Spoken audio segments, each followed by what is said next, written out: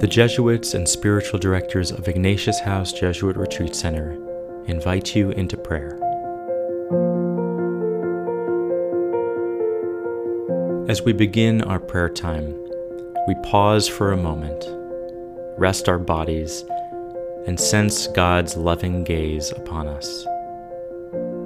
God is here, inviting us to be still and know that I am God.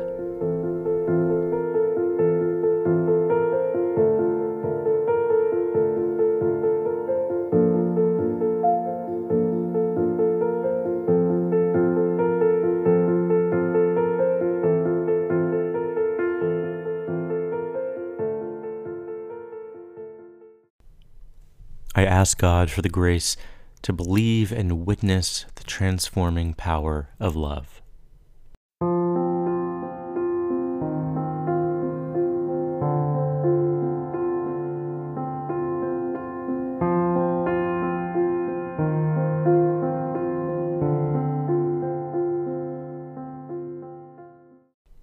Our reading comes from St. Paul's letter to the Ephesians. For this reason I bow my knees before the Father, from whom every family in heaven and on earth takes its name. I pray that, according to the riches of his glory, he may grant that you may be strengthened in your inner being with power through his Spirit, and that Christ may dwell in your hearts through faith, as you are being rooted and grounded in love.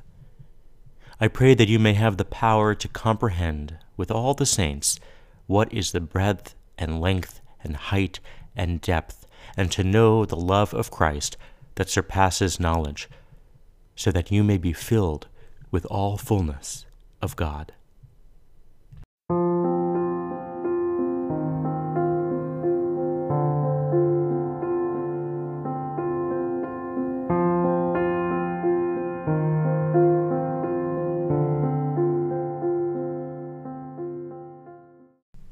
Our contemporary voice is Henri de Tourville.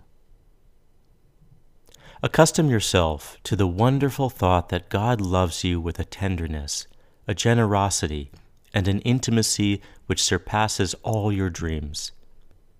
Give yourself up with joy to a loving confidence in God, and have courage to believe firmly that God's action towards you is a masterpiece of partiality and love. Rest tranquilly in this abiding conviction. Let these words sink into your soul.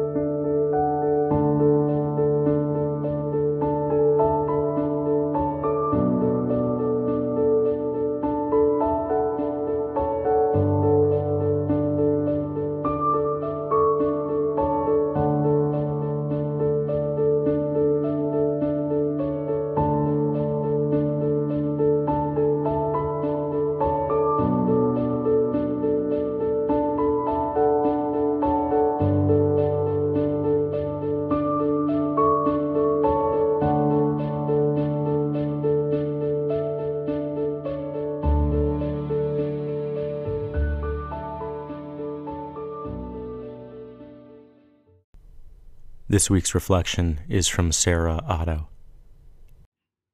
While Paul's letters are typically addressed to a particular community he is working with, Paul's letter to the Ephesians is directed not so much to a single community in Ephesus, but really to the worldwide church. And he emphasizes throughout the letter the purpose of the church is to make God's plan of salvation known throughout the universe. Paul was nothing less than a passionate evangelist, and he had big goals. And the early church in general, not only in Paul's letters, but also in the Acts of the Apostles, shows this sense of urgency to evangelize and bring to fruition Christ's mission.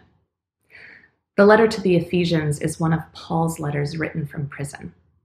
Now, one might imagine with this sense of urgency to spread Christ's message that Paul's multiple imprisonments would have felt like a frustrating standstill in his ministry.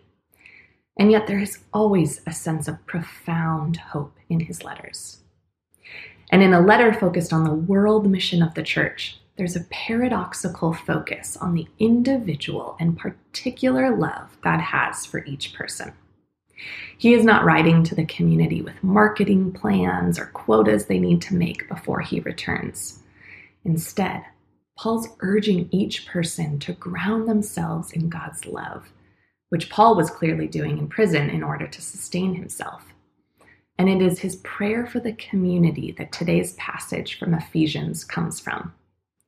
I find it so beautiful, it is worth repeating. And so hear these words as a member of the Universal Church today. May God grant you in accord with the riches of his glory to be strengthened with power through his Spirit in the inner self. And may Christ dwell in your hearts through faith, that you, rooted and grounded in love, may have strength to comprehend with all the holy ones what is the breadth and length and height and depth, and to know the love of Christ that surpasses knowledge, so that you may be filled with all the fullness of God. The particular impacts the universal. Love begets love. As you listen to this prayer, as you receive this blessing yourself, consider whether you truly believe in the power of love. Paul certainly did. And it is a power that is so different than the superficial ways power is granted in our society today, in the external things like privilege, money, or influence, as in the number of followers on social media.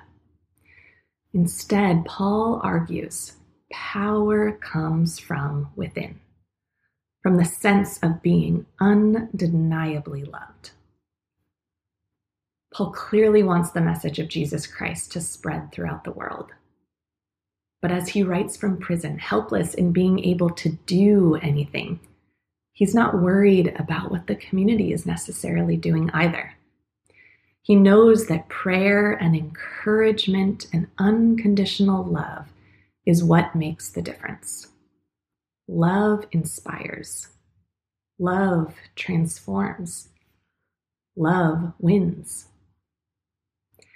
As you tuck your kids into bed tonight, or as you kiss your spouse before going to sleep, or when you gather your team together at work today, remember that it is not what we do, what quotas we make, but that we are loved that makes a difference. And so share that with the people around you. And may we as a church take that to heart. May love be our mission.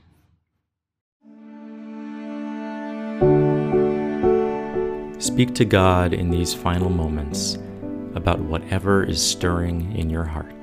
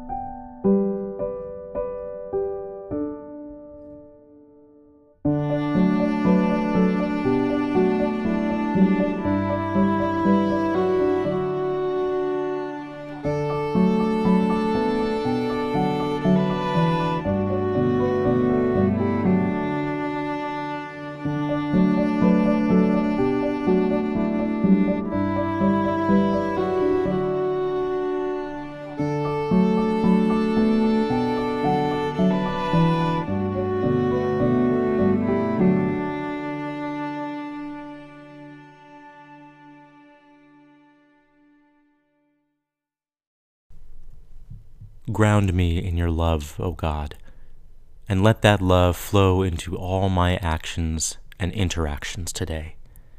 Let your love transform our world. Amen.